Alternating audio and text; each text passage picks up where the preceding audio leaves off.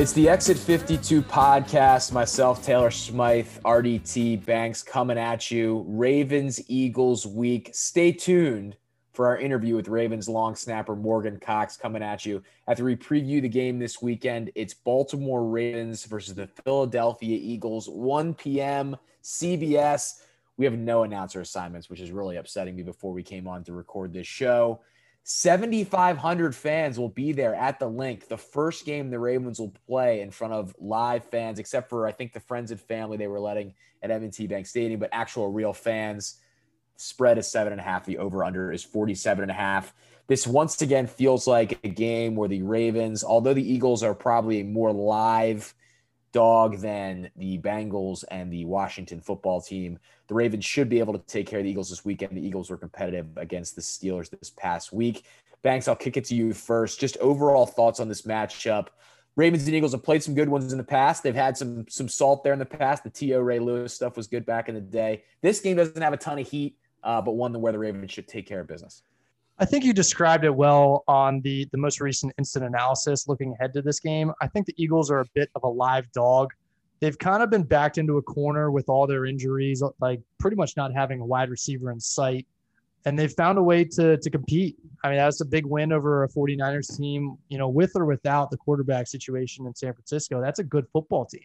So they've shown some fight. They've stayed in it, and their division is wide open, as we all know. That's a really, courteous way to put it. That division stinks, but they're kind of the favorites in that division with Dak Prescott out, and they have every reason to try to fight and beat a good Ravens team here. So they're kind of our rivals. We joke about the I-95 thing and all that. Very similar cities to a degree.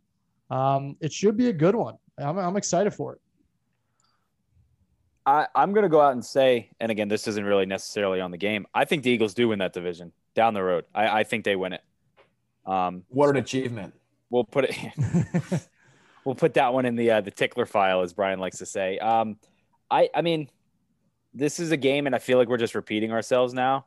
Like you guys said, I think the Eagles are, a live dog. What was their slogan? Hungry dogs run faster. They're one of those hungry dogs, Absolutely. We'll go back to the dog masks. Underdogs. Yeah. But I think that they are probably better than the Bengals and some of the teams that the Ravens have played in the past couple of weeks. But I feel like this is a get right game for the Ravens. Technically, it's a road game. Again, like their two out of their last two road games are bus games. You take a bus home, you're going to sleep in your bed that night. So I think it obviously favors them. The Eagles, I think they're obviously their biggest thing is the quarterback play, and like Brian said, their team stinks. The Capital stinks. They have no one to throw the ball to. I could see the defense again, their offensive line is beat up. I can see a replay of last week where you line up, you get a sack, and that's your play for the day. Marlon's going to get one or two, and I think we're going to be moving on to the Steeler game. So again, it's just kind of like blah. It's another blah game. It's a boring kind of game against a team that is really under achieving and underperforming, and I think this is a perfect matchup for the Ravens. I think the last thing that Carson Wentz wants to see right now is this secondary. He has been so mistake prone. He's kind of seems like he's lost in the sauce. We've seen him play at a high level, and that's why my ears are a little perked up. That's why they're quote unquote live dogs. Carson Wentz could at any moment, I guess, turn it back on and play at a borderline MVP level, but that's just not the way that he's played all season. He looks brutal, and he's making poor decisions, throwing it into bad coverage, and the Ravens feast on those kind of quarterbacks. And it's hard to imagine that the Ravens aren't going to get at least a couple and turn it into a big play. And that's all the Ravens really need, because this offense, even though it seems to be struggling, is still putting points on the board. So I don't know. If the Ravens just play their game and don't make too many mistakes themselves, it's hard to imagine them not winning this game.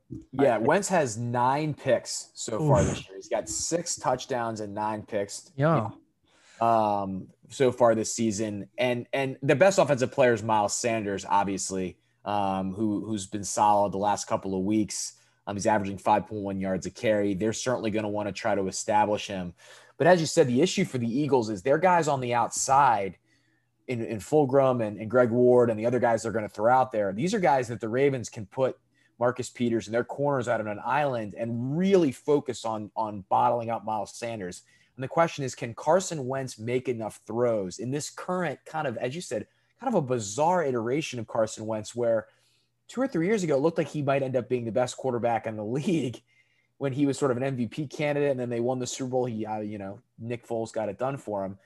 Now he is in this weird purgatory where every once in a while he looks great and makes great decisions. Then other times, in the times we watch him, and as you said, they were on prime time, so watched a lot of that 49ers Eagles game that was a little bit of a rock fight at times.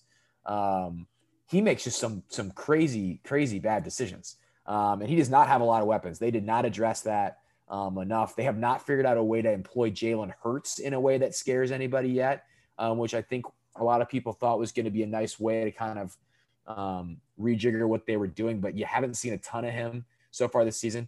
It's a very middle of the road defense. If you just look at the rankings, that has played okay this year and not played great, and feels like one that if we have a healthier Lamar Jackson coming into the week, he stated he feels healthy. He's going to practice all week, that this Ravens offense should be able to score against. And then if Carson Wentz is going to give you the 2 or 3 mistakes a game, that's pretty much going to do it for the Eagles. He has got to be mistake-free, I think, if they're going to win this football game, at least mistake-free based on all the other stuff he's done, which is the opposite of that. I agree. It seems as though all the mistakes he's making is when he's extending plays, and that used to be kind of his MO. He would kind of pull rabbits out of his ass, and he's still doing that in terms of getting outside the pocket and creating opportunities, and then he just makes baffling decisions. And I think the way that Wink Martindale sends the heat, creates pressure, whether it be off the edge or through exotic blitzes, cornerback blitzes, whatever. I just think it's going to create too much confusion. Maybe he'll make a play or two flushing out and making one of those kind of backyard kind of plays, but all signs point to more likely than not, he's going to make a big mistake or two that this defense will feast on. And that seems to be their MO for the last year or so, pretty much since they got Marcus Peters. And I know you guys were just talking about it. I think the Eagles are the worst in football with turnover differential. I think they're minus 11. And like you said, I mean, I would imagine the 9 picks is terrible. And I don't think Wentz has a game where he has more touchdowns than interceptions this year, which is, I mean, it's god awful. Like you said, all these mistakes he's making, they're going to get a ball or two tipped up, or Marlon's going to punch one out. It's inevitable. It's just, yeah. And like you said, I mean, Wentz was on his way to being the MVP when he dove into the end zone and tore up his knee against the Rams. And like you said, we know the story, Foles goes on and wins Super Bowl, and, it's not a big deal, but Derrick Henry does have more playoff passing touchdowns than Carson Wentz does. So that's got to end sometime. It may end this year, but who knows? Again, I think they're just a bad team, but I do think they win that division. Like I said earlier, it's going to be a weird game for sure. And like I said earlier, it's going to be a get right game. Yeah. I mean, you look at their games this season so far, a putrid second half and the loss to the professional football team in week 1. They pretty much get boat raced in week 2 by the Rams. The controversial tie where they kind of played for the tie at the end of the game against Cincinnati, which is kind of looking like the right decision, because with that tie, that probably might help them win the division, and with how bad that division is now with the Cowboys without Prescott is just going to be wild. Then they beat San Francisco with Nick Mullins and CJ Beathard. Fair enough. It's a talented team. And then they stayed with Pittsburgh this week, although I don't think any of us know if Pittsburgh at this point is for real, and we'll cross that bridge when we come to it in a couple weeks. But yeah, I think the Eagles are the best of this sort of we set it up as kind of a 3-game get-right stretch for the Ravens. I think clearly the Eagles are the best of these 3 teams. Not that that's saying a ton, but I think the Ravens go on and win this game fairly comfortably. The only thing that prevents that, and I pose this question to you guys, is do we see a better Lamar Jackson this week? One of the biggest reservations coming off of this Bengals game was the fact that he did not look right, or at least right up to his normal standard. This should be a bounce back for him. If you listen to what he said and what John Harbaugh said to the media this week, do you guys see him coming out and playing with a little bit of a chip, considering what he came off last week? I think we see a better Lamar Jackson, and that's the optimist in me. He definitely didn't look right in that second half and late in that first half. But I went back and rewatched the game. He did make some good throws early in the game.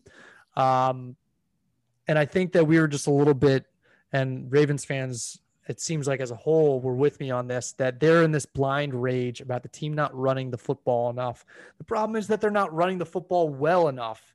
They're just not getting those big chunk plays that create short down and distances and the double digit runs and all that. Like they broke a couple with the Duvernay run and the Dobbins run, but I think it's kind of clouding everybody's judgment in terms of what this offense is capable of.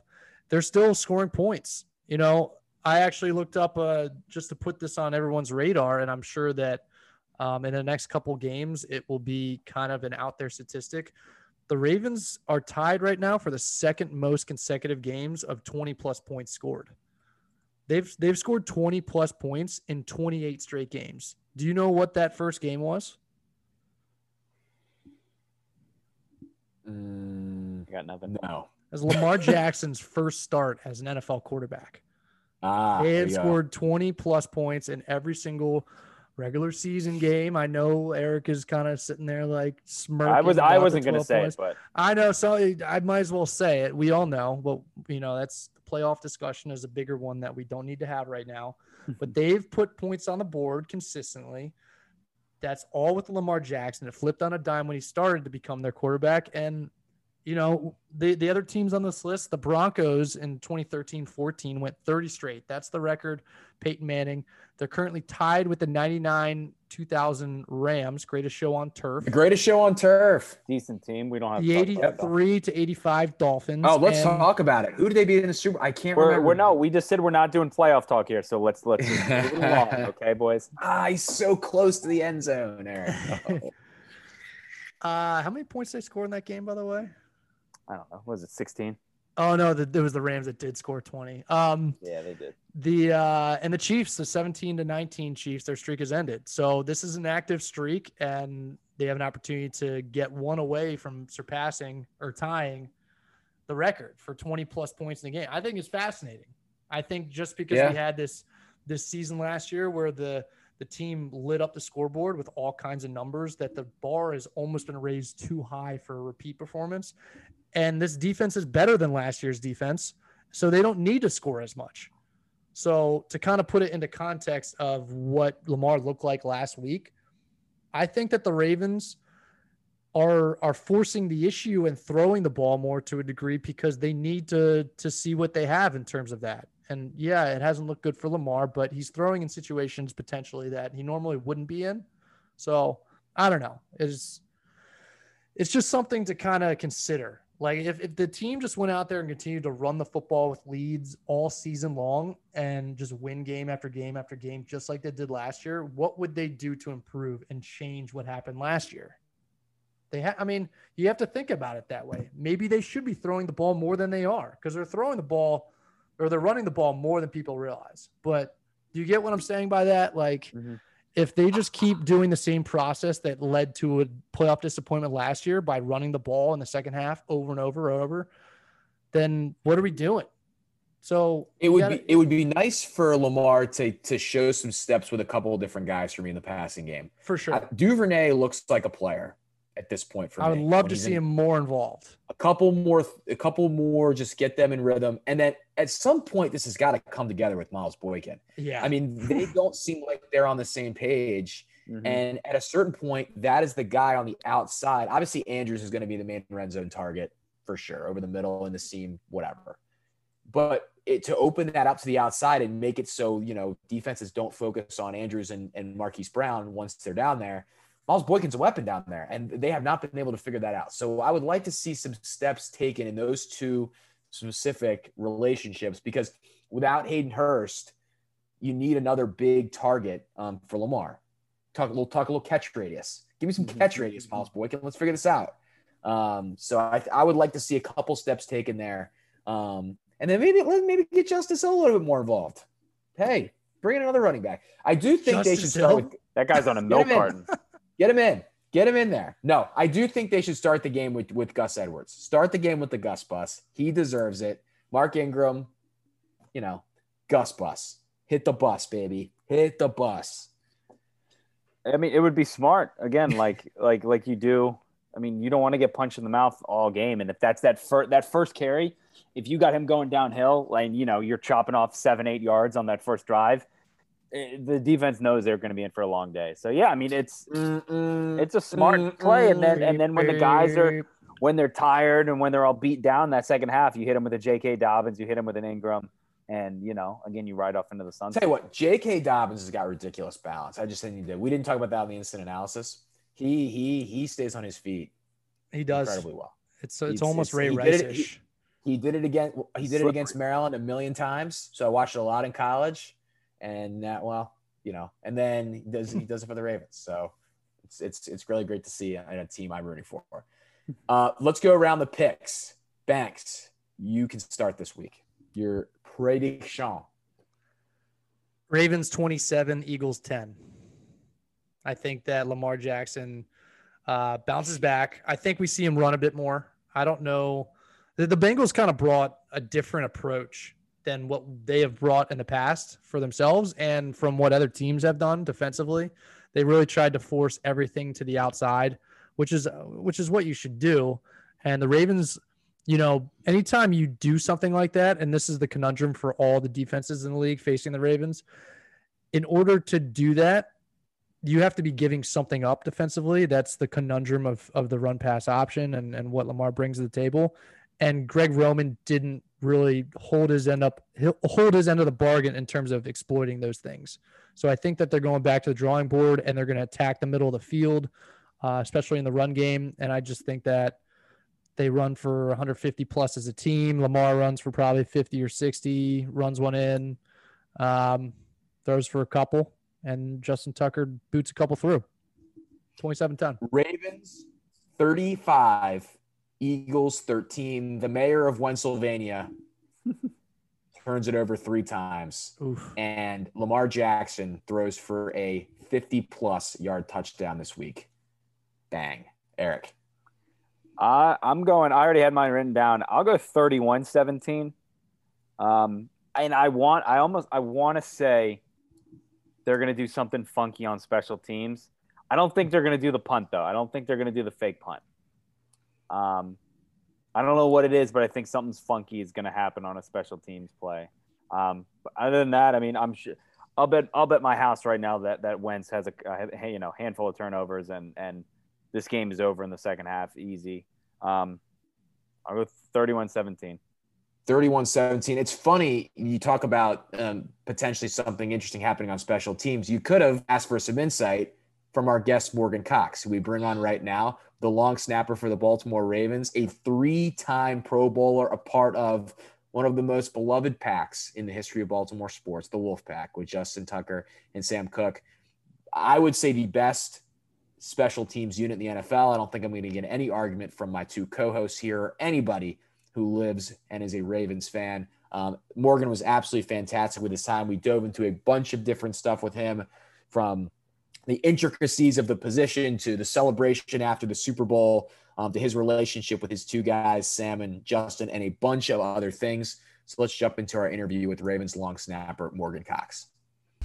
Something magic happens. Back here on the Exit 52 podcast, our first player guest. It's an honor to have the 3-time Pro Bowler, Baltimore Ravens long snapper, Morgan Cox. Morgan, it's an honor to have you as the first player guest, really, as you come in. Thanks for coming on, man. Absolutely. Glad to be on. First of all, obviously, you guys 4-1 on the season, but really, the haters were saying you were washed up, Morgan. They were saying coming into the year you guys were done, but 1.5 tackles in your last 2 games. So you're kind of balling right now. Do you have anything to say to the people that said you were washed? Man, I was pretty excited about the really both tackles, but my goal this year was to get as many tackles as possible, obviously, all the time. But coming into the season, I had 9 career tackles, and I'm in my 11th year. I can't finish my career with less than a tackle a year. So, I'm getting up there to where I got a respectable average now. I'm no Zach Diassi, but I'm getting up there. So moving in the right direction. I love it. Right. What's the process of going down there and getting a tackle after snapping? Like, that's always interesting to me. Like, are you like firmly heading down the field to chase the punt return, or are there times where you stand there and you're like, all right, Well, they've got it covered? So the way I like to put it is it's the greatest mismatch on the football field at any given time. I'm literally the worst athlete. Check my Madden rating. I'm literally the worst athlete on the field, in the league, maybe, depending on who you ask. Going up against the person catching the ball is typically the best athlete, the best, change of direction, pretty fast guy. And so I'm running down the field, it's a matter of respect as to who the team typically blocks or doubles or whatever. And I am never blocked running down the field. So I don't know if that tells you anything else that you need to know about my change of direction and skills and tackling. But I get down there and typically I'm trying to fill a lane. That's like my job, is I'm trying to fill a lane and make sure that either the returner doesn't go side to side. The two tackles I got this year, my responsibility was to make sure if he went wide side of the field to try and make him what we call bubble or turn him back inside. But the other responsibilities I've had in the past is like just run straight down the field, make sure he doesn't go north and south. So it's really just kind of, it can be a game plan thing for me. Cause like I said, I'm kind of a free runner down there and they just want me to get in the way, So. Sure. I've always been interested because I actually punted a little bit in high school. When the ball's up in the air, do you have some sort of instinct or is there some sort of communication? When I would punt, I would try to yell left or right or middle or whatever it might be. Is there a communication system in place, or is it just kind of mayhem, watch the returner and try not to get, deked out too much, or what's the process there? Well, running onto the field, we typically we'll have a call. So Sam will tell us if it's going to be right or left. And if you guys know anything about Sam, he's extremely good directionally. And so if he says he's going to go left, then we're going to run left. And generally the ball's going to be there.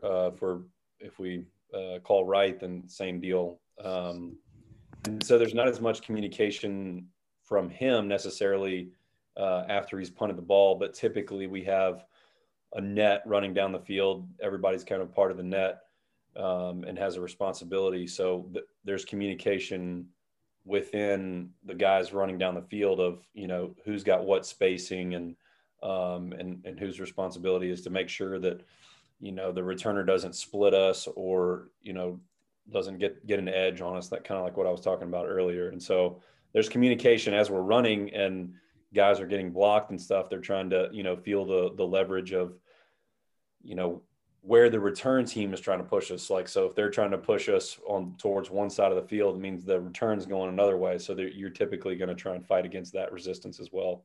So a lot goes into it, not just chaos, just that is down the field. So much more nuanced than high school football in Maryland. I would just boot that thing and it was a spray chart. Nobody knew where it was going. Okay, that's okay. So you've been here for a good decade.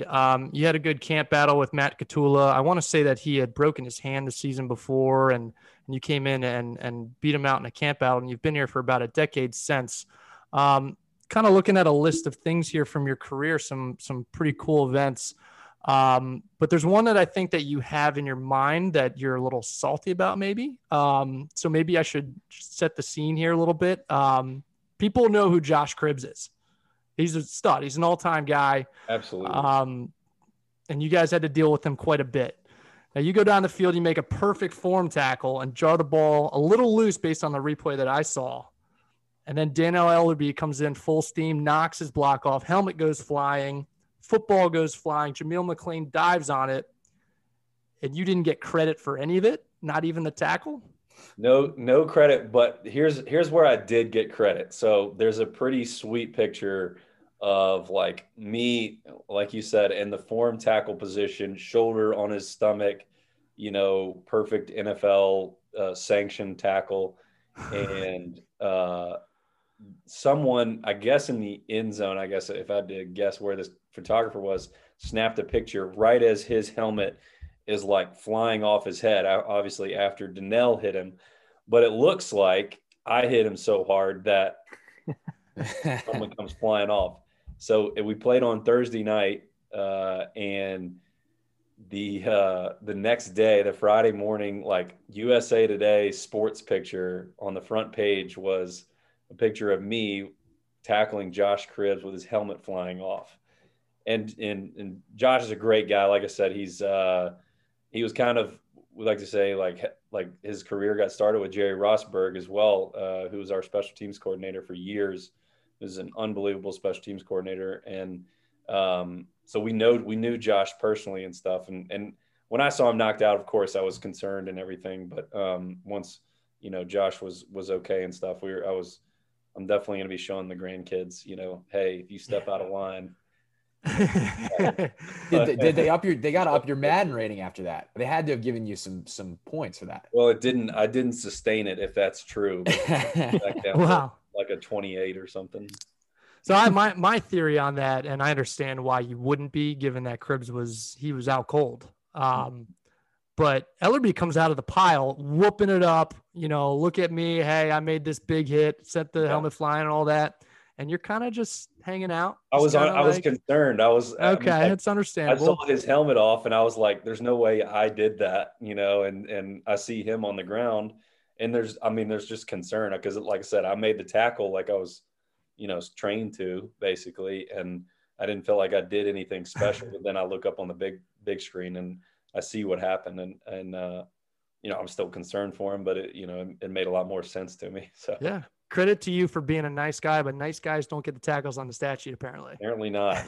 I thought about talking to the PR department, whoever does the stat corrections. Those are important, man. Going back like 7 years and seeing if they can issue a correction. But I think the statute of limitations is up on that.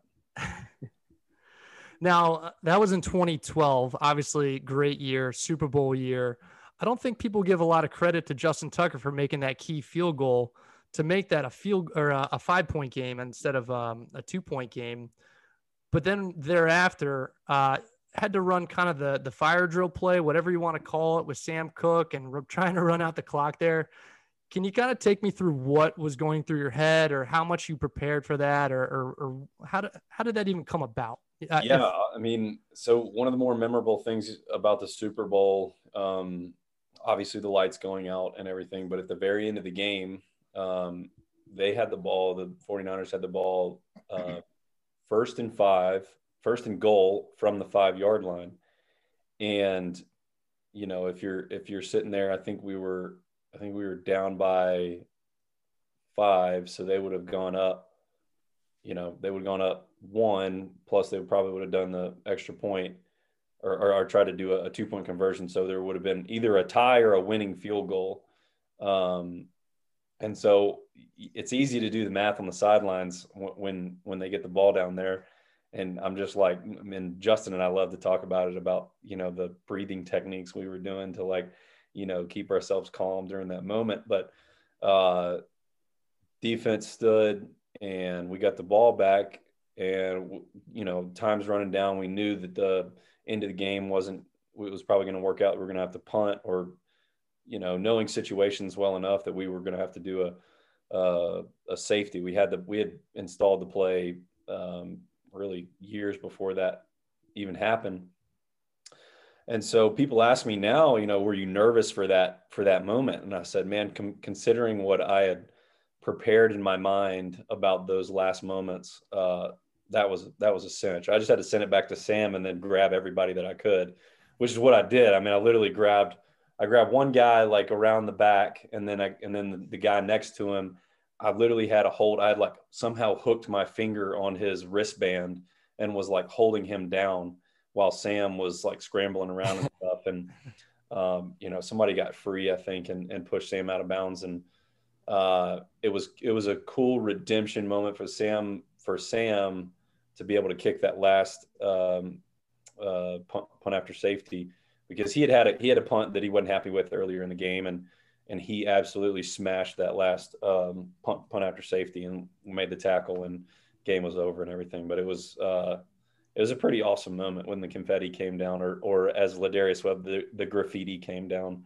after the game, and we got to touch the trophy and hold get our family out there and everything. So I was going to say, what is like the moment after winning the Super Bowl feel like? I mean, there's not many people in the world that get that feeling, and that entire show that goes on and the families all come down and everything. Describe that a little bit. We had it described to us by Ray for years. I'd been there for 3 years with Ray, and he had very often referred to it in those, kind of moments about, this is what we're fighting for is to be on the field and our colors come down when the graffiti falls. And literally, so I was kind of mentally prepared for that moment is like, here comes the I literally almost said the graffiti, the confetti coming down. And I see these like silver streamers. I don't know why I had it in my head, but I was like, I bet it would be really fun to just run through with like my hands thrown out as wide as possible and catch as much of those streamers as I could. And so there's like pictures online of me like running through those streamers, and then ESPN tweeted out a picture of me laying in the confetti after doing like confetti angels afterwards, and the caption of the picture was when you win the Super Bowl you get to bathe in confetti. And that sums it up about as good as you can. But after that, it's just really chaos. I mean, they had our families down in this room where they could come out. My brother got chased by a police officer. He didn't have like a pass. Oh no. Pass. And like he comes onto the field. It's a great story. I wish he could tell it too, but he comes onto the field and police officer sees he doesn't have like his like little lanyard or whatever with the pass that everybody else does. And he's like, "Sir, you need to get out of here. You don't have a pass." And he said, "My brother just won the Super Bowl. I'm going to be on this field." And so he said, "You're going to have to catch me." And so then he takes off running, and this police officer's like running after him. And he's just like, zigzagging all over the field trying to find me.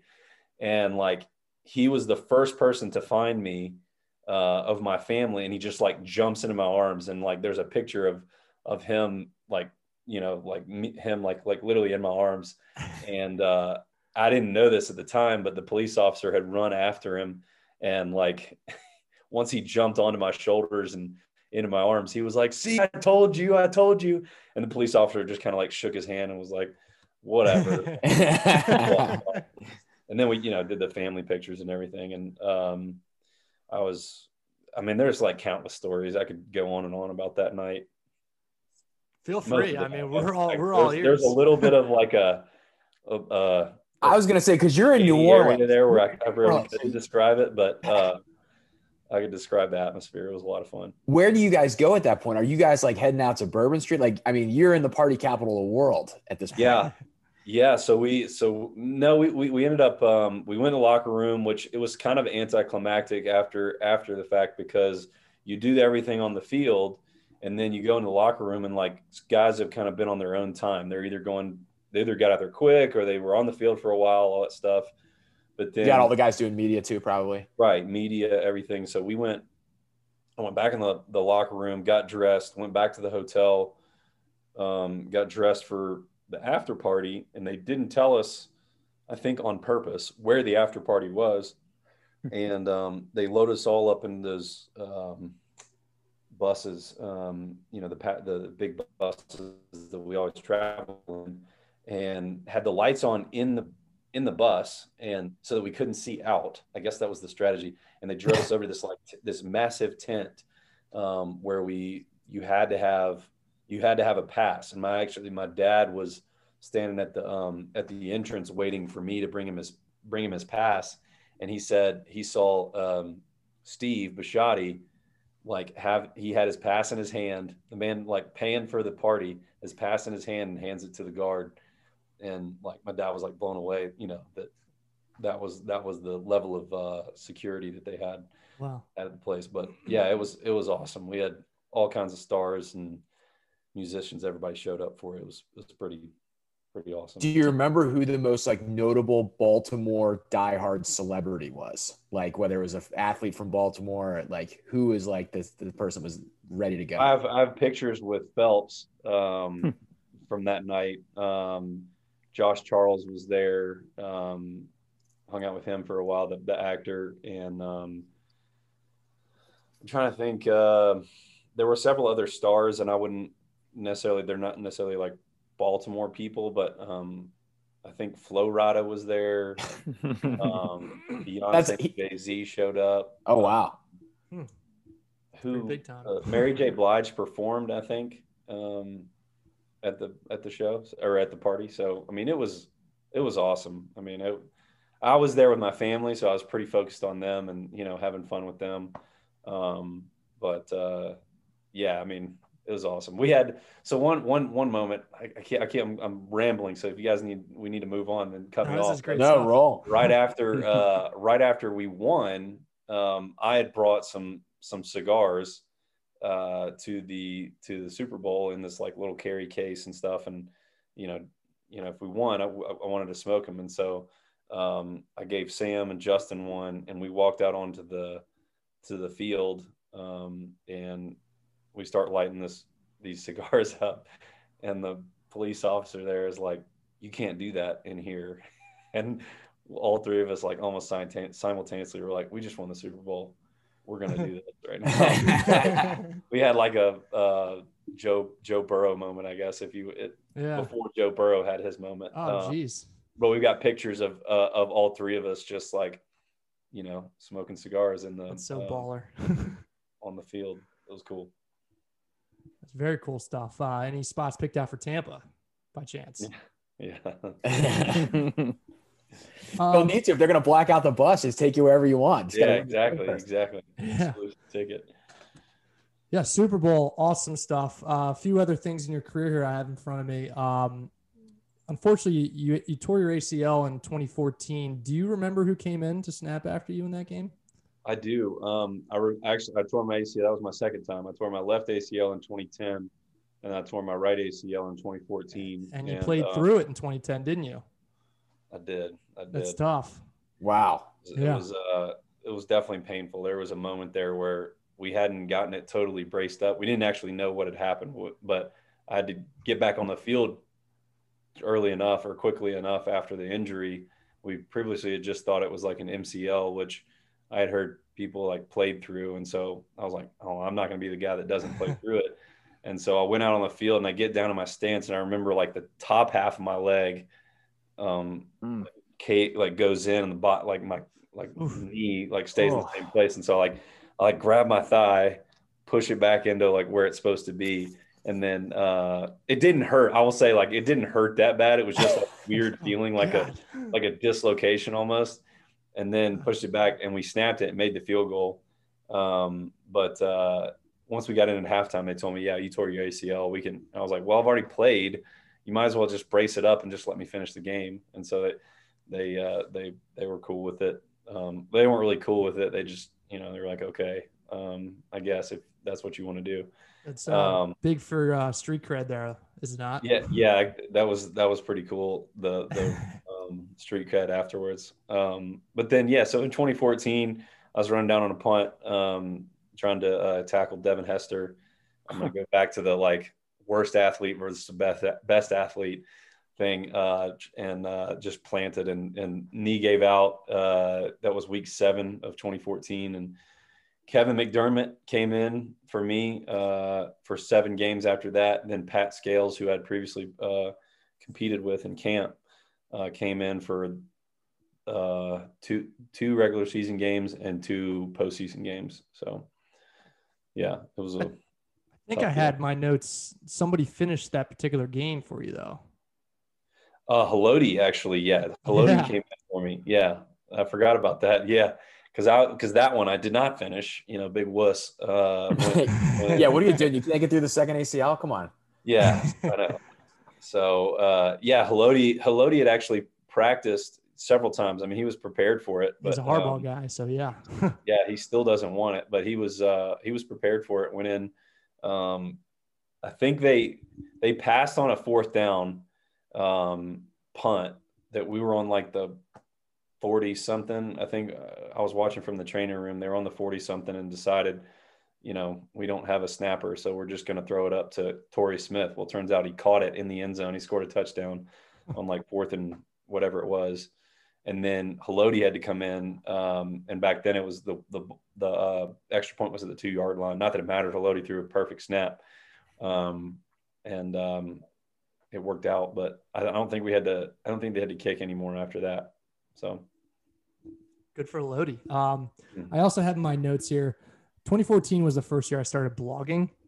Kevin McDermott came in, and there was this big fuss made pretty quickly when he signed because his grandmother was like chugging Fireball on her 101st birthday, and it was made for blog material. Oh, and I'm like, here's a long snapper who's got a pretty sweet grandma. Gave me blog material. I may have become a Kevin McDermott guy originally. He may have been my guy.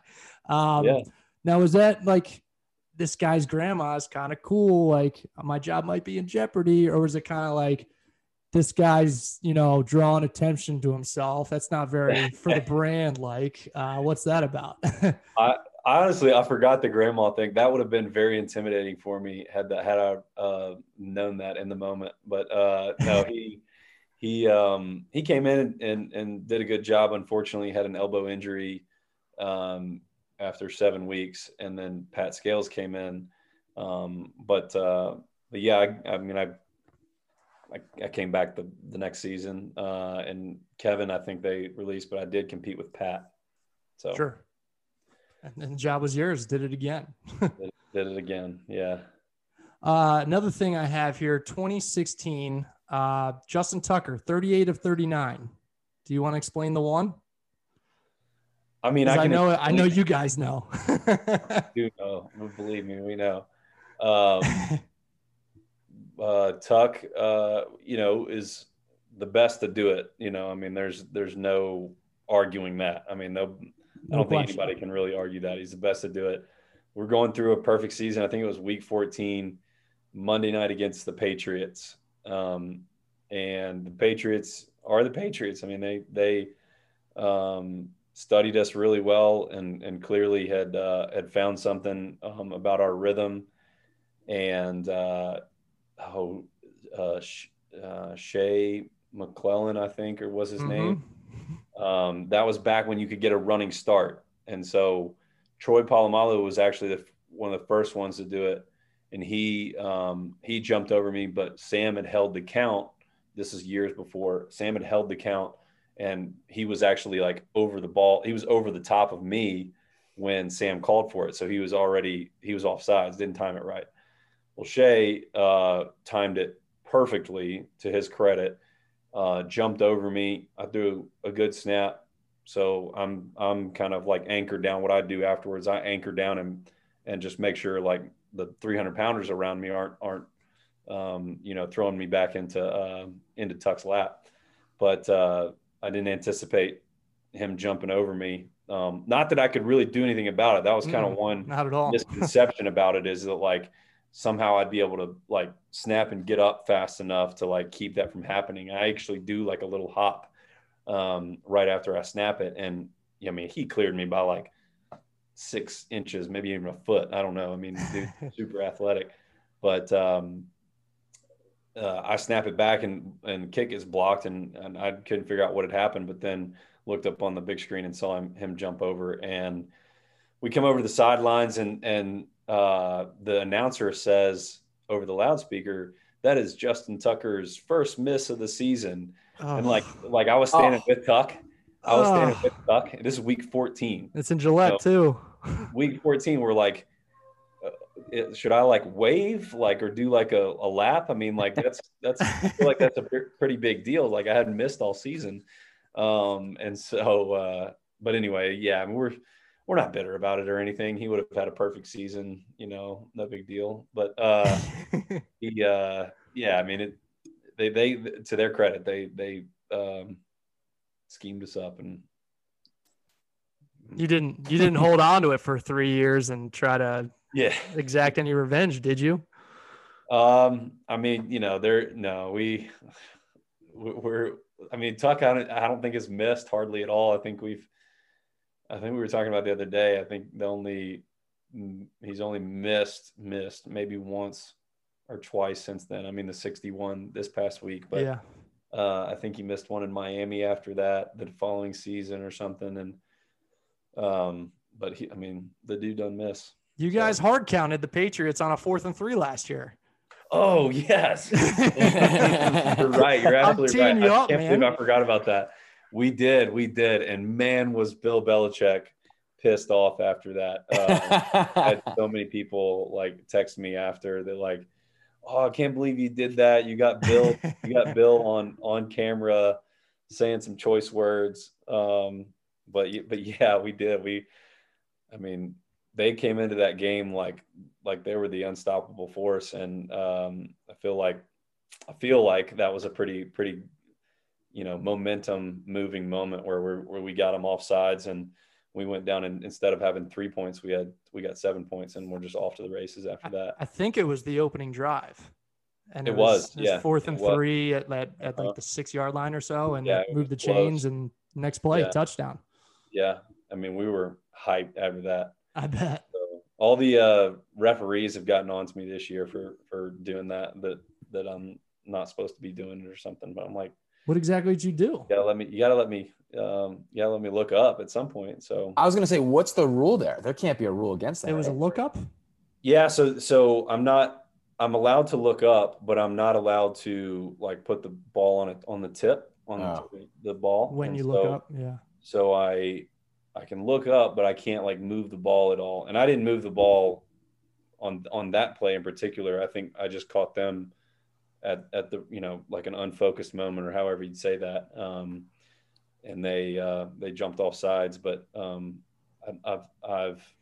looked up a couple times this year, and the opposing team, now that there's no fans in the stands, I can hear them yelling. They're like, he's moving the ball. But the referees are telling me that if they were to jump off sides, then it would be my fault. So I think that happened in the Cleveland game earlier this year. They jumped off sides and they called it on me. So I've done nothing different. I'm not mad, but nothing different that I've been doing the in the rules past. On you again.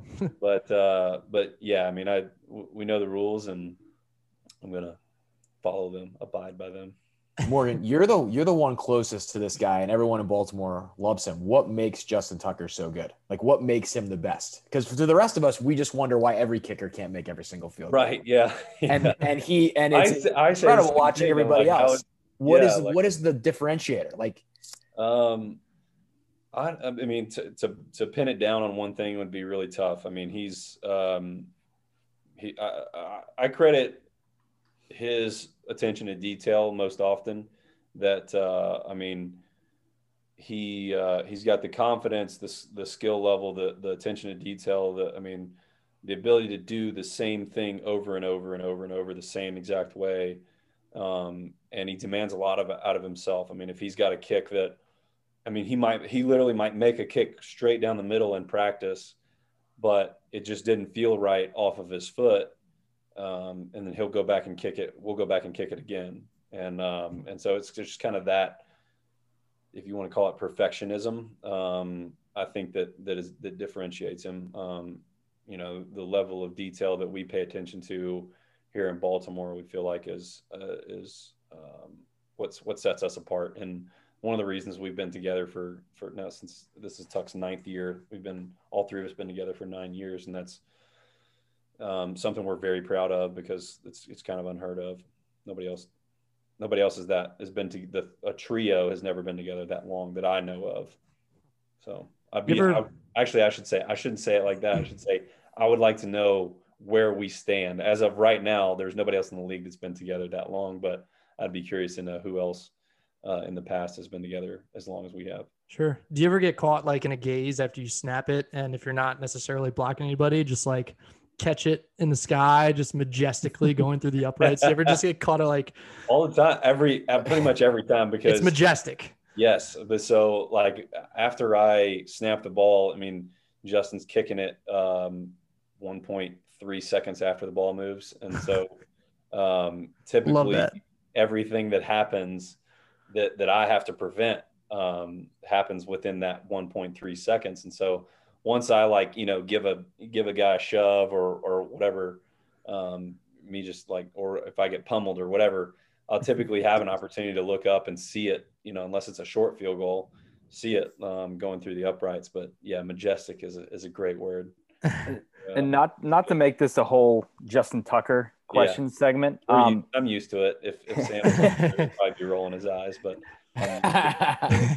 what was the moment where you realized, like, holy crap, this isn't just another kicker who's going to, kick around for 3 or 4 years and then move on to some other team? What was there a moment that sticks out where you're going, this guy's something special?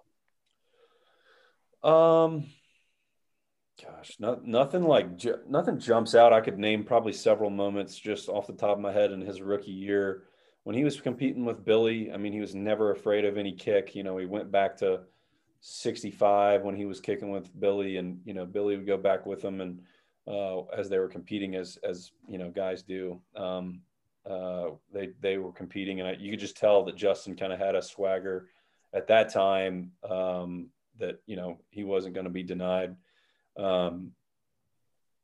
But let's see, another moment was, I think it was the second game of his rookie season. We were in Philly, where we're going this week. We were in Philly, and we kicked a 58-yarder, I believe. It was right before halftime. And he just smokes the ball. And I think he did like a dance, or how Justin did like a dance or something where he kind of, called attention to himself, I guess is the best way to put it. But you can just kind of tell, that he just kind of had that swagger that, he was gonna make most kicks. And then he hit the game winner against the Patriots when we had the replacement refs. I think it was week 4 or something like that of his rookie season. Belichick losing his mind then too. Yeah. That's a funny video. Was that field goal good? Was it? Absolutely. Yeah. To my grave. That was good. But yeah, I mean, when he hit that, you just knew he was destined for greatness, I guess is the best way to put it. So, earlier this season, he got caught on the mic with the "still fucking got it" after banging the first field goal of the year. Do you have any comment on that? I would say that's not the first time I've heard that. Now, what is the most interesting thing that he has said after making a field goal, or ridiculous thing? A ridiculous thing. Does that that's up there. I mean, with the dead silent stadium. I mean, we came off the sidelines, and he told us about it, and I heard it a little bit, but he told us about it, and he was like, "Man, I really hope that didn't make the broadcast and have to explain it to Easton, his son." So did you guys get in a little trouble for that? Was there a talking to everybody? It was, it's part of the game. We're jacked up in the game, and when you make a kick like that, especially the first one in the season, and some weird circumstances, you get excited about it. I mean, that's the best way to put it, is you explain it away that way. There's a lot. I mean, there's a lot that goes into this game, man. I mean, we stress about it. We lose sleep over it. We worry about so many little details. And when you get in a game and you get to convert, for the team, and, hit a big field goal, whether it's the first field goal of the season or, it's a long field goal before half or whatever, you just put a lot of emotion into those kicks. And when they go through, or the snap goes, as I want it to, then, you let out a lot of emotion. I've some teammates were surprised. It's kind of some of the emotion that I've let out after like a big field goal or something like that. But it's just, you just pin up, you suppress a lot of emotion before these things. And then when it all goes as you want it to, there's the only thing you can do is let it out. How do you measure that? How do you measure the success at the end of a year? Because for a quarterback, you're talking about for you specifically, because Justin can look at how many kicks he makes, Sam can look at his punting average, but are you talking to those guys and saying, "Hey, how are the snaps?" Like, you can't necessarily look at a stat. What is it for you that you look at the end of a year? It's not really a stat as much as it is just like a body of work. I mean, if as a specialist, you know how you've done. It's pretty black and white to us, even though, for me, I don't have a stat. I know if I put the ball where I wanted to, then I know that it was a good snap. Or, if I blocked the guy a certain way or, picked up all the blocks I was supposed to, then I know I did a good job, even though it doesn't show up on a stat sheet.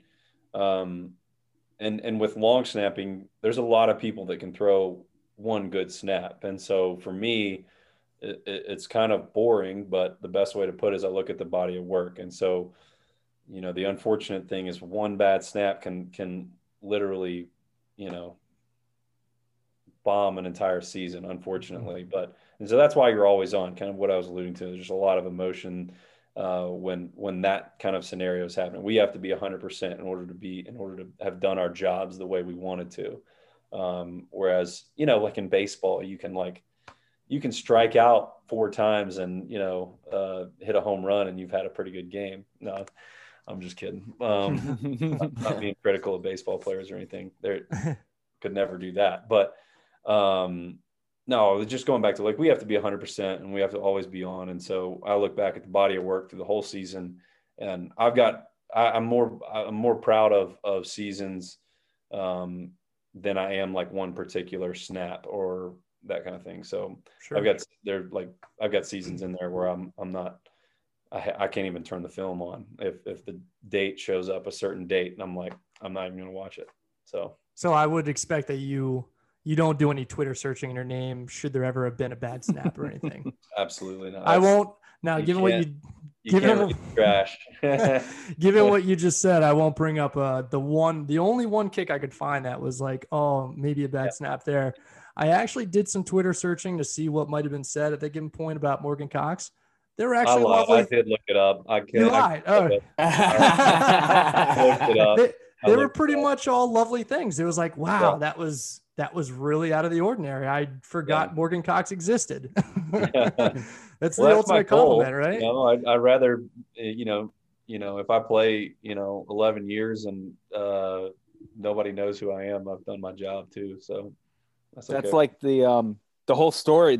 Obviously the one other long snapper I remember is Trey Junkin from the 40. And I mean, his post-game comments after that, what was it, the NFC wildcard game, I think? Mm-hmm. He kind of echoed exactly what you said, where he said, I have one job, and if you know my name, I did something wrong. Yeah. So Trey played 19 years. That was his 19th season. And I think they signed him just for that game or something like that. He came out of retirement. That's so brutal. And and he had such an awesome career up to that point, and he's defined and known for it was 2 snaps, but that short amount of time. But I've since read, I think it was, the book's name, the title of the book is The Long Snapper, and can't remember, his name's Brian. I'm blanking on his name right now, but he made reference to Trey saying he had done all this and messed up, 1 or 2 snaps, 1 game. And now he wakes up, at least once a week, thinking about those for the rest of his life and stuff. And you talk about pressure. I mean, that's jeez. So, but Brian Kitchen. Yep. That's right. Exactly right. But yeah, I mean, to go back to what you said, we try and stay anonymous, and that's how we know we've done our job, is when nobody's writing about us on Twitter. And do you guys have a little long snapping fraternity? Before every game, obviously the specialists, you guys are the first ones out there. Are you meeting up with the other guy? Are you kind of comparing? Are you asking him tips? Hey, it's turf, it's fast, or it's natural grass? I'm sure you're looking at all that before, but what kind of goes on? Because again, it's not like you're not a cornerback and a wide receiver jawing at each other on the practice field. Yeah. I'm sure it's a lot of tips and pointers and stuff like that. Yeah, I would say it's from a specialist standpoint, it's to a degree, it's more like a golfer's attitude. If anybody plays golf, it's you're not rooting against the other guy, of course, unless you got a bunch of money on the game or whatever. But I mean, everybody, you don't want to see anybody screw up, And so, there is a fraternity, kind of loose fraternity of, we always meet out on the field and talk. How's it going? How's the family? Some of the guys,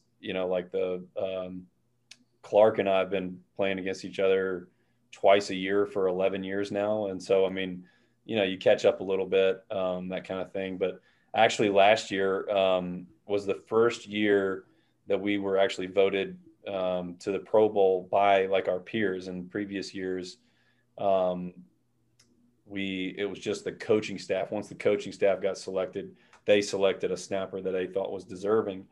But the way it came about actually was that Joe Cardona texted me. He's with the Patriots, snapper, and said, "Hey, we ought to like try and get, on the Pro Bowl ballot, see if we can get." And I thought, well, I've got a bunch of numbers of guys, snappers. We'll see if we can get a group message together and just like talk about it, see what we could do about it. And so I sent the invite out. I've still actually got the group in my group me app, just 2019 NFL snappers, and it's 30 guys. I didn't get all 32, but 30 guys in there. We like all jumped in there, started talking about it, and then Zach DiAsi, who had previously or was playing for the Giants for like 13 years. Actually called the league offices and just said like, this is what we want to do. And like 2 weeks later, the Pro Bowl ballots went out and long snapper was on there. And so we got on there. That was kind of one of the products of like, we all got together and started talking about it. So a Patriots guy putting that together for a Pro Bowl nominee. Yeah. That doesn't seem very. I would love to hear what Belichick thought about that. Yeah. That would be interesting. Yeah. No. Joe. It's like I said, Joe's original idea was great, and then Zach executed it perfectly. And now, from now on, we'll be voted on. It's just by coaches. So like. We said, during in the group me, like, we don't want fans voting on it because for one, like, Joe Cardona, the Patriots are a huge market. And so, a fan's going to get on there and just vote for Joe. And so he's going to have, I don't know. We might have to or whatever. We could just do the Morgan Cox campaign every year. Yeah. We'll start tweeting it out tonight. I would love that. But like I said, we it's just coaches and players that vote on the long snapper, and we're the only ones that have it nice like that. But it's like I got voted in last year, and like the ones previous where I got selected by the Chiefs were really, really cool. I'm not taking anything away from them, but it's I got Dave Tobe was a special teams coach. He was the one that called me and wanted me to come play the Pro Bowl in those 2 years. And then last year, I mean, like, I'm not going to lie, I got a little emotional because, voted by your peers to go to the Pro Bowl is pretty cool.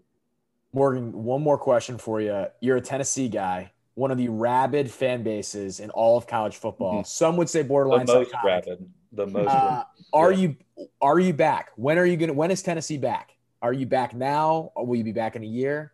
We're on our way back. I would say like we've got the talent pool is building. I mean, I feel like just for years we were just kind of down talent wise. We couldn't sustain games with the likes of Alabama and all those other teams that we play every year. And so now that Jeremy's there and he is one of the best recruiters in the country, if not the best recruiter in the country, and just getting great talent there. And so I think we're on our way back. I got another year. I think they signed him to a few more years, and I think it's just a matter of time before we're competing. We had the longest win streak up till Saturday when I had to wear Georgia gear yesterday. So. Ooh. There was a little on the line there. The other snapper who's on practice squad with us right now, Nick Moore. That's right.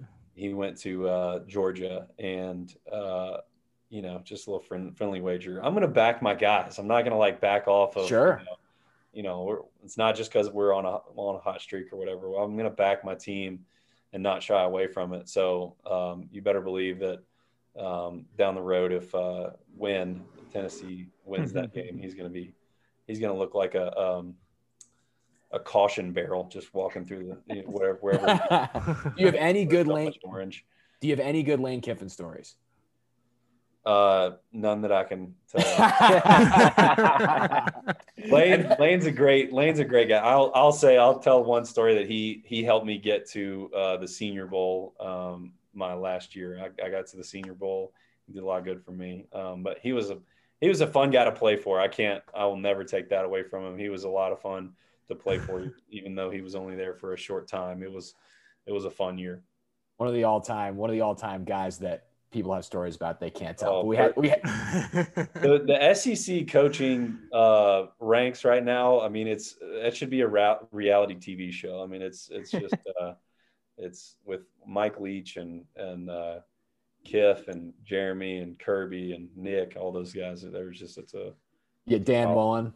Yeah, Dan. Yeah, too. Yeah. Will Muschamp. There's no let up in any of those. Going. Yeah, I mean, it's awesome. Morgan, thanks for jumping on with us, man. Really appreciate Absolutely. all the time. And keep snapping those balls perfect. We enjoy watching it here in Baltimore. Long snapper appreciation here in the city of Baltimore. Absolutely. Thank you, man. Yeah. Back to you in the studio.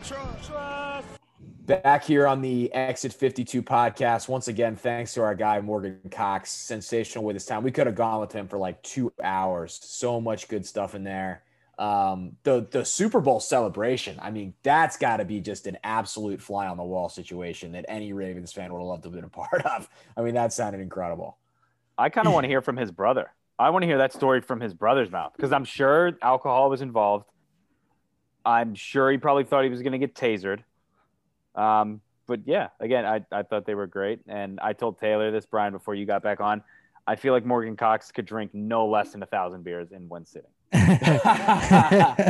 Yeah, we had a lot of questions prepared and we maybe got to a third of them. I want to say like he was so grateful with his time and he had so many good stories to tell us. And, we continued to kind of shoot the shit after we kind of turned the recording off, and just a real good dude. And hopefully we get the whole Wolfpack on. He said that may be a thing. So, keep your eyes out for that one. Yeah, absolutely. I mean, listening to him talk about Tucker and just how much of a perfectionist, because I always just wonder why we talk about it just in jest. Why the hell can he make all the kicks and the rest of these clowns just keep missing? It's fascinating. And it's essentially, and to boil down Morgan's answer, it's essentially that he takes it, and this is not a dig at any of these other guys. He takes it more seriously with more detail than everybody else does. And that combined with talent, that's what puts him over the top. But just the intricacies involved in those specialist positions are just not talked about and pretty incredible to listen to. I mean, he took like 90 seconds to explain that entire punt coverage thing. I never played football, so whatever, but I mean, there's a lot going on there. You could tell he knew it at a master level. Just like I never expected to get a full rundown, basically the X's and O's of the gaps and the idea of, we want to bubble this guy, all that stuff. It's fascinating. It's just a guy who's been a part of the best special teams unit in football for a decade, has mastered his craft and has the time to kind of devote to those extra things. Like, it's fascinating. I love it. I was trying to think too, when he was talking about them three being together, like, because again, you don't see it. You see kickers come in and out. It seems like every couple of years. Punters, I feel like, tend to stay with one team for the majority of their career. And the only team I could think of, or the only two guys, because obviously I don't know Oakland's long snapper, is Janikowski and Shane Leckler out there in Oakland. Yeah. It feels like they were together for a long time. But yeah, I mean, it's not even just like position. It's not even like they're just a specialist. Like, a lot of people don't play football on the same team for 10 years. Like, that's a long time. And again, just for them three to be together, it's pretty wild. And it may not be something we ever see again, just because, again, everyone flipping and flopping and going other places. So, yeah, everything you had to say was great. And like you said, we had a couple more questions that hopefully we get into some of the other times he's on. Yeah. We're very # blessed to have them here in Baltimore and very fortunate to have had Morgan on the interview. So we all appreciate his time. Did you say # blessed? Hashtag blessed? # blessed. I mean, what is this? What is this? 2002? For the viewers at home, I did a little two fingers on two fingers. Give me hashtag Wow. Fair enough. Yeah. Thanks for Morgan. He was absolutely fantastic. We'll jump into a couple segments here. First of all, Nik Caner-Medley, people of the week, persons of the week, things of the week. We made it like a TV show media of the week last week, me and Eric. Thanks. Start us off. My Maryland Man of the Week is Rafael Nadal. As the biggest Rafael Nadal guy of this podcast. He is I don't know. I do not know about king that. of clay, 20 majors, tied Roger Federer, 13 titles in Paris, Roland Garros, 102, his 100th win of his career. Absolutely clapped Djokovic's ass. Yes, Just a joke of a match. Rolled through the entire tournament. No sets lost. And as a huge Nadal guy, the biggest guy in Baltimore, me personally, you'll love to see it. Eric. I will not be picking a tennis athlete, player, person. My Nik Caner-Medley man of the week is, I got to give it to Alex Smith. I thought that was such a cool. Soft. Here, what are you, Tom Rinaldi? Well, no. So it's just, I think that was the coolest thing just to see him come back, because so the day he was injured when he got sacked by JJ Watt was the day we were still in the hospital after having Joe. So I just think back, like, I now have a daughter who's singing Baby Shark in full words, and this guy is just getting back to it, which is you're letting her do that as an Orioles guy with the Nationals there. Yeah, but keep that away. We were listening to it before the Nats got it. Okay. It's just crazy. I mean, again, I think all of us, our hearts stopped. I can go another one if you want me to drop that one. I got another one. No, that's a great one. Okay. That is honestly a great one. That was incredible to watch. I have to throw my honorable mention here. I gave an honorable mention to Alex Smith's wife, who looked like she was, and rightfully so, going to, and her name escaped me real quick, so I'm gonna look, Elizabeth, who looked like, and the stress was so real and it was so understandable with her kids, who just were just like in the stands, like didn't really understand it. It was like understood what was going on, but we're just like, his daughter was just like dancing around, and she was like, oh my God, I can't believe my husband is going to take a hit again after all that. Both of them, just an amazing story. The stuff ESPN did about that was incredible, and is a must watch. The best, I saw a tweet on Sunday that said that just showed a picture. It was like the picture of her with her hands on her head. And like you said, the kids like just being in another universe. And someone said, oh, good Lord, she brought the kids to this. I'm calling CPS, which was pretty funny. But yeah, I think I kind of had the same when I saw that, you know, he completed the first pass and it was awesome.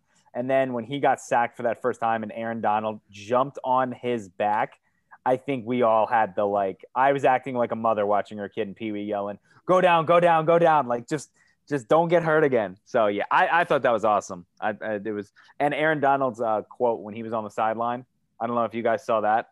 Oh yeah, I did. And he just said, man, that motherfucker's leg is strong, was absolutely hilarious. That's legendary. Shout out to AS. What is he? Number 11. Shout out to AS 11. That's what the kids call him. That's what I call him.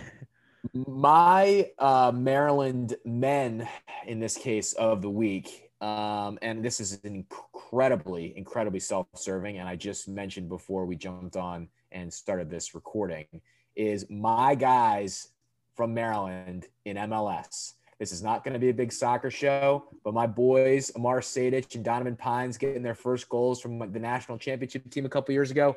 Good on them. Good on them. Best soccer program in the country. I have the shirt on. Those are my guys. Shout out to them scoring their first goal. It's funny. I did have first goals. I did have Rafael Nadal as an honorable mention. As do you own a Nike King of Clay shirt? Three of them, actually. No, you don't own any of them. I got one in that Auburn clay color. I've got one in white, and I got one in black. I'm a huge Rafael Nadal guy, the biggest guy. And shout out to my brother Burke, huge Nadal guy. This is a Nadal. Not podcast. as big as me. No, bigger than you. Shout out to Rafa. He was an honorable mention. You guys have any honorable mentions? Yeah, actually I have a soccer one myself. Freddie Adu, he's back. Oh, he's back. Yeah, Freddie Adu, going from coaching a boys team down here at Latrobe Park, just booting it around on Banner Field, into the big leagues in Sweden. He's back, baby. I mean, into the big leagues. He's like in the second division of Swedish soccer. But good for him. Good for him. Is American soccer about to be irrelevant? Absolutely not. Not with Freddie Adu. Sorry. I mean, we can get. No one wants to hear us go down and me going down. Freddie Adu is back. A Bethesda native, if I remember correctly. Was it Friends? Sure. Friendship something. What was that school he went to? I don't know, but that was electric. Freddie Adu, he's back. I also have Jeff Bezos, Amazon Prime Day ongoing. Bought some podcast equipment. Hopefully the sound quality is a little better here. Also bought a virtual reality boxing. It's not virtual reality. It's literally just a headband you tie on your head and a ball, and you just punch it. This is great radio. I'm just punching at the screen here. Yeah, we're both punching at the screen. I'm ready to take on some challengers. You want to go with me? I want Gervonta. Oh, you want Gervonta? Oh, you want to go over at Gervonta? Call me Gervonta Banks. On the show. That'll be a fun one. Get Gervonta. Yeah, that'll be great. Talk about his Under Armour deal. I've got one last one too. It's my big brain for coming up with the sportsbook movie theater idea. AMC is running out of they're all going bankrupt. All the AMCs, the movie theaters are going to run out of money. I have a brilliant idea. Credit to my big brain. The cinemas. Turn all of those cinemas into sports books. They've got all the infrastructure, the food and drink. Turn the lobby into a Dave & Buster's. There you have it. Like ESPN Zone 2.0. Do it to the one in Towson. Do it to the ones everywhere, all over America. Would change this planet. It's not too late to write me in on the presidential ballot. No. Kanye West just got certified as an official write-in guy today in Maryland. So you got that going for you. You're going against Kanye and Trump and Biden. So yeah, well, when he comes up with an idea just brilliant, maybe he'll get some votes. So you're not going to get an argument out of that from me. That's sportsbook. Any honorable mentions for you? Do I have your vote? RDT. We'll talk about it later, Banks. Do I have your vote? Yeah, sure. I declared it. I'm voting for you. Hell yeah. Yeah, there's two. Yeah. Which one of you wants to be my VP? Fight. You two. Nah, no. I'll take it. I'll be the VP. Yeah, I'll give it to Taylor. Eric. I'll take it from Eric. Eric can be a shadow advisor. He's got a kid. He doesn't have time for this shenanigans. All right, I'll do my honorable mentions. LeBron. The hardest ring ever. The bubble ring. Just an absolute dominating performance. His fourth championship. Just an obviously for Kobe, for Gigi, for all that. The Black Mamba jerseys, they couldn't wrap it up in that, but I'm a diehard Laker guy. I bleed purple and gold. Oh my God. It's just a great, the GOAT, we talked about GOAT with Morgan Cox. LeBron's probably eating grass somewhere, just the true GOAT. True GOAT. And then my second honorable mention is Ian Rappaport for getting suspended for one of the most ridiculous things I've ever heard of, which is the Manscaped ad. What a vacuous turd. Yeah, right. That's a tough scene for old Ian. Just trying to make some cash on the side. But it's like, does Ian Rappaport really need to do a Manscaped ad? Like, does he need to check that with NFL Network? I guess so. Got it. You can't. That's goes against the Shield. Can't go against the Shield, man. Yeah, when they parade their alcohol commercials with scantily dressed girls all over our TVs every Sunday. Sure. But I just thought it was funny because no one knew what he got suspended for. I think was it Saturday night? I think so. And everyone's like, "Oh, random announcement." It was the Titans picture. Well, also the best was I saw someone tweeted his picture, his apology, and then it said, and there's a deep fly ball back to left field, and that's a home run for Castellanos, and it fits so well. It fits so well into Ian Rappaport's apology. But yeah, it was like everyone at first thought that he was getting suspended because he tweeted out the Titans pictures of them at that high school, and then it was like, no, it's an even dumber reason. It's because the dude is trying to make some cash with Manscaped. So shout out to Ian Rappaport. I know it's probably hard. With the Le'Veon Bell story coming out last night, he has to have a burner where he's just like frantically tweeting stuff out. He has to. Yeah, it's like an addiction. You can't just get rid of it. You have to get your fix. You have to tweet it out into the abyss. His personal Facebook is probably fire. You think he has like a rap sheets thoughts, like a Creed thoughts? Creed thoughts, yeah. He's just furiously typing into a Word document somewhere. So it's like at angelfire.com. Yeah. So shout out LeBron, shout out Ian Rappaport. Good ones right there. Any additions to the list? Don't think that there's any additions to the list. People, the journos have been on their best behavior for the most part. There was one from last week that I maybe could have added, but I'm not going to get too into it. Just people who want to say that the Browns are now maybe potentially the biggest competition to the Steelers. What are we even talking about there? But, I'm in a good mood. Nobody's getting added to the list here this week, but I'm still watching. Well, didn't Kareem Hunt say today that it's literally the Browns Super Bowl, the Steeler game? Yeah.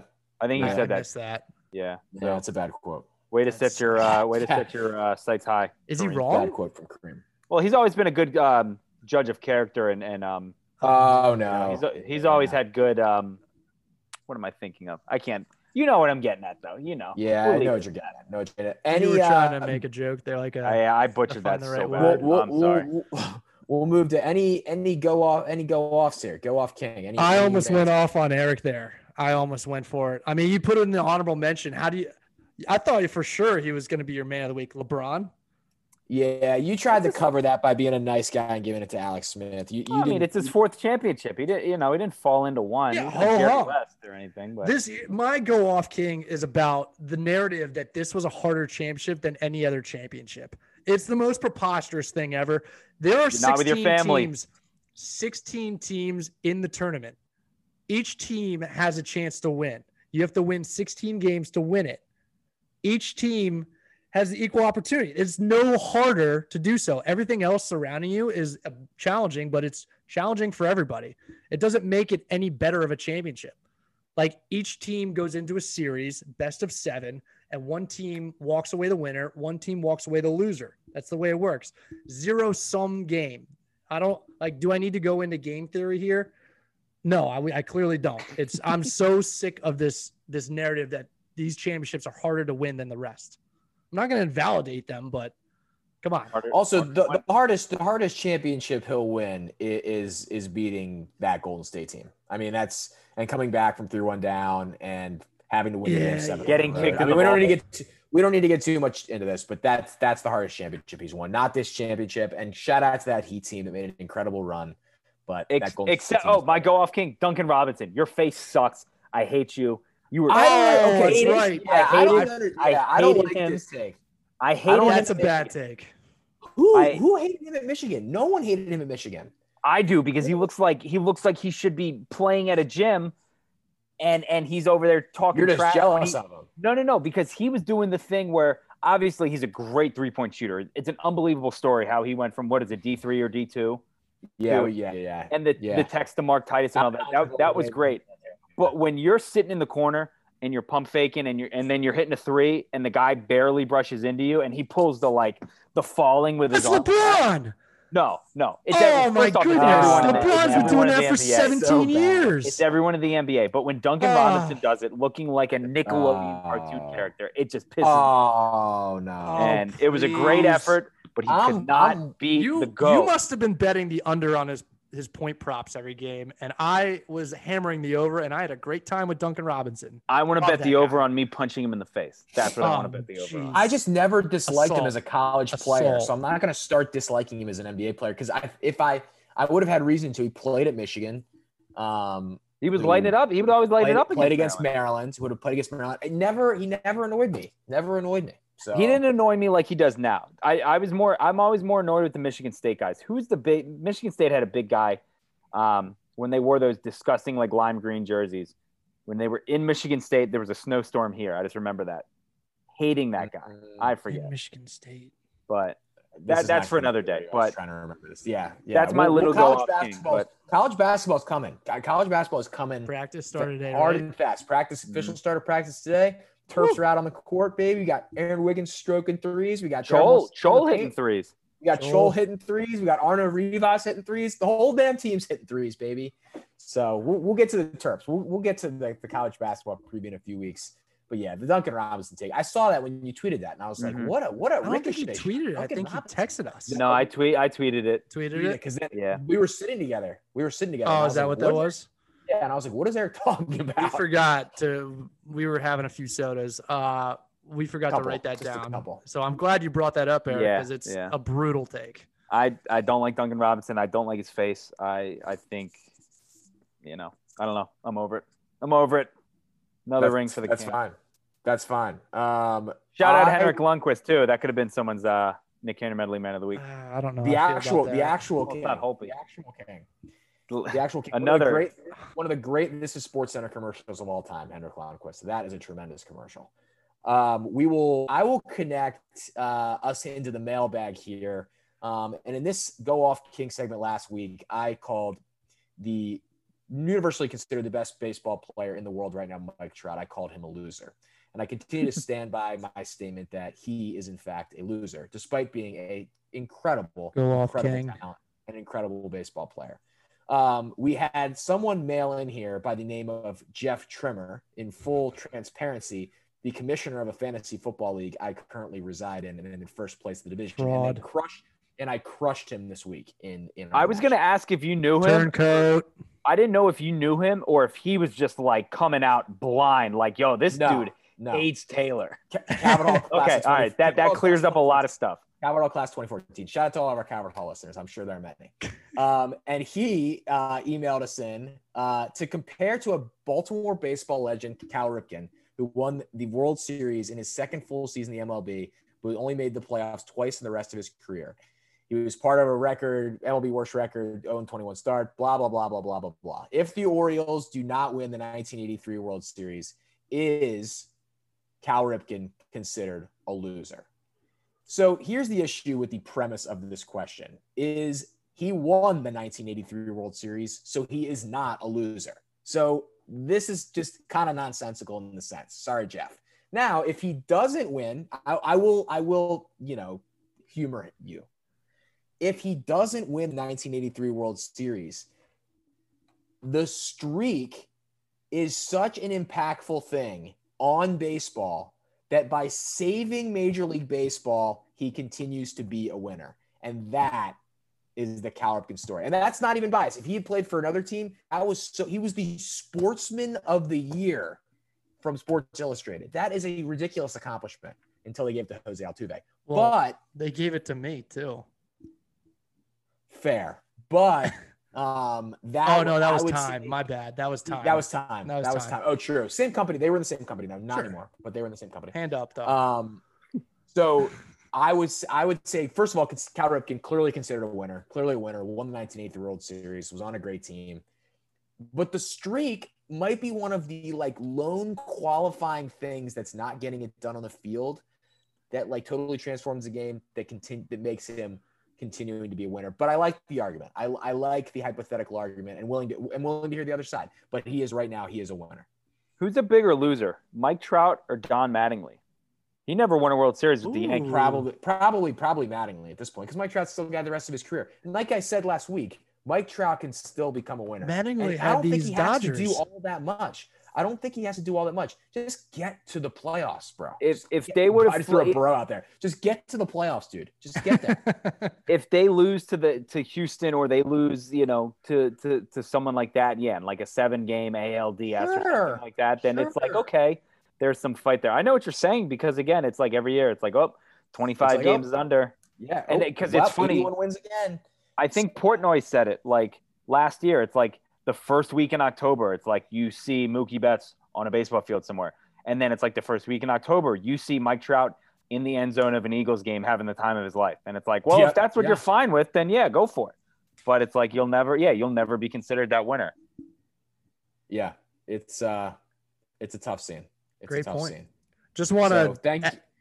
Go ahead. Thank you to Jeff for your question. Thank you to Mr. Trimmer, a good man, for your question. Just want to add in, as you just kind of threw the streak being one of those additive things that makes you not a loser. Just want to give a shout out. Guy who won many World Series, Joe Morgan, certainly not a loser as a player, but his broadcasting career as with ESPN, I sent you guys an Athletic article that I'm not sure if you had the time to get through. It was a pretty long one, but it was written back in April. I recommend anybody who has a subscription, and this is a rare plug for another, site or whatever, but go back and read it because I thought it was the best thing I've read all year. Joe Morgan and what he did for baseball and for ESPN and those broadcasts that he and John Miller did for so many years. I thought it was awesome. So rest in Orioles peace legend John Miller. to a legend. Yeah. Rest in peace to a legend. What he did as a broadcaster was, I mean, he's a better baseball player than I think people realize. His career WAR is over 100. Yeah. He was really good. He won back-to-back MVPs. That's not something that many people can say. So great baseball player, great broadcaster, and guy who just really cared about the game of baseball. So rest in peace, man. I think I wrote in my warm-up because or my wake-up. I didn't read the Athletic piece yet. I'm going to. And again, I subscribe to that pretty much just for Britt Giroli's articles because I think she's fantastic. But, yeah, so I'm going to read that one. But I think I wrote that, like, my baseball, when I think of baseball and, like, growing up, it's not Gary Thorne, it's not Jim Palmer, it's John Miller, and it's no doubt. Morgan. And it's that like, music. I remember that. I mean, it's iconic. Yep. I had a buddy who had that as like a text message ringtone, and it was perfect. It's so like, good. I want to go back and do that now. So yeah. And now it's Matt Verschurzan and A-Rod broadcasting. I love Matty V. I think Matty V is one of the I like both of them. They brought that home. They were lost in the wilderness for a little bit. A-Rod's good too. I think A-Rod's good too. That might be controversial. They just audience. Like brought in Oral Hershiser, like forced them on to John Miller and Joe Morgan. Mm-hmm. And I forget they brought somebody in the next year, and then they were just like, no, like this is then they said three-man thing is not for us. They said, hey, Oral, do the Little League World Series title game with Brent Musburger, and they sent him down there. We'll see. So messed up. We don't need you in the big leagues anymore, buddy. So yeah, shout out to Joe Morgan. It's tough. You like it's fun to look back on those careers. Unfortunately, when these guys, these legends pass away, and you get a real appreciation because late in the Joe Morgan, not to belabor this, but late in Joe Morgan's broadcast career, he was getting a ton. Same with Tim McCarver, they would just get eviscerated. But like at the beginning of their careers, they were transformative. I mean, McCarver was one of the best for a long, long time, and unfortunately, in the social media era, I mean, these guys just get destroyed. Like Greg Gumbel, honestly, for 30 years has been amazing, and we talked about it on the post game analysis show. He was just bad this week, and that is what a lot of people, at least in this fan base, will remember him for. But it's been a rough couple of weeks for Hall of Famers too. For Hall of Famers, yeah. Beaver, One Ross, more question here from, and we've had this one for a while, but I'll throw it at you guys to finish. Jake Brannon at Jake B688. Favorite Ravens uniform combo? All time or current? Current. I wasn't a huge fan of it when they first did it. I mean, I didn't hate it by any means, but Lamar in the color rush with the gold numbers, I love. And maybe a bit of that has to do with the way they played in that Rams game last year. But when they wear those and it's just for night games, it pops. And he looks like a king. It's majestic colors. And just the way that they kick the Rams' teeth in. And I mean, I was going through some old tweets and I found the one of a video I found of like Judon and Chuck Clark like going into the stands basically at the LA Coliseum and just like stealing everybody's popcorn and stuff. And I just thought, oh man, these guys look ridiculous and they're all purple and their gold numbers is looking sweet. That's just a complete tangent about the jerseys themselves. But I think that's my pick for the Ravens uniforms. For a lot of years, it was going to be the All Blacks. But if they wanted to switch or make a slight tweak to the gold numbers permanently, I wouldn't hate that one bit. Yeah, the gold numbers are good. I'm going to go with the All Blacks. I think that the All Blacks are sweet. I've always liked them since they've unveiled them. Can't go wrong. And they're just tremendous. They're just badass. And I think the thing about the All Blacks is how they wear them. It's the big game. It just gives you that little. It just gives you that little extra sense that you're coming into one of the bigger games. And we've had good memories in those things. Obviously, the most recent not too good, but the All Blacks will always get it done for me. Ravens have great uniforms across the board for the most part. I'll go the gold pants. No, those are not current. No. We left those with Jimmy Clausen. I like the purple. I like the purple tops, or no, what is it? Black tops, purple pants. Oh, the white jerseys and the purple pants. They didn't really do until a couple years ago, and they look fast. They look fast. They do look fast. Yeah. So any of those combinations, I like. like I said, the all purple look good, the all black look good, but there's something about when they do like the black tops, purple bottoms, or the other way around. I think it's that way, right? They don't do black tops, purple bottoms. No, they do. They do all those. I don't know. They've only won the Super Bowl in white. Yeah, only won the Super Bowl in white. Isn't that like a thing? Hasn't it? Like the white uniforms are always, it's like 12 of the last 13 or something. For a while. I'm sure that's kind of ended, but that was a thing. But the Ravens' tremendous uniforms. When we get closer to Orioles season, we will talk Orioles uniform competition. There's some damn good kits in this Beautiful, town. Yeah. Yes, I mean we have good uniforms throughout, and even if you extend honestly into the DMV, not the professional football team, but like the Caps have great uniforms as well, and Wizards have had some good uniforms. Wizards have as well, and Maryland had some real stinkers. We've gone a little up and down, but I think we're in a good place right now. Mm-hmm. And that is where we will finish the Exit 52 podcast for this week. Shout out once again to our guy Morgan Cox for jumping on the pod. Really appreciate his time. Follow us on all of our social media channels at Exit 52 Podcast, where we are just pumping content out of that thing all the time. The boys around me here, I'm just sitting and letting them do their thing, and you guys are throwing out some great stuff on there. Follow the guys at Barstool Banks on Twitter for all of the Ravens takes you want.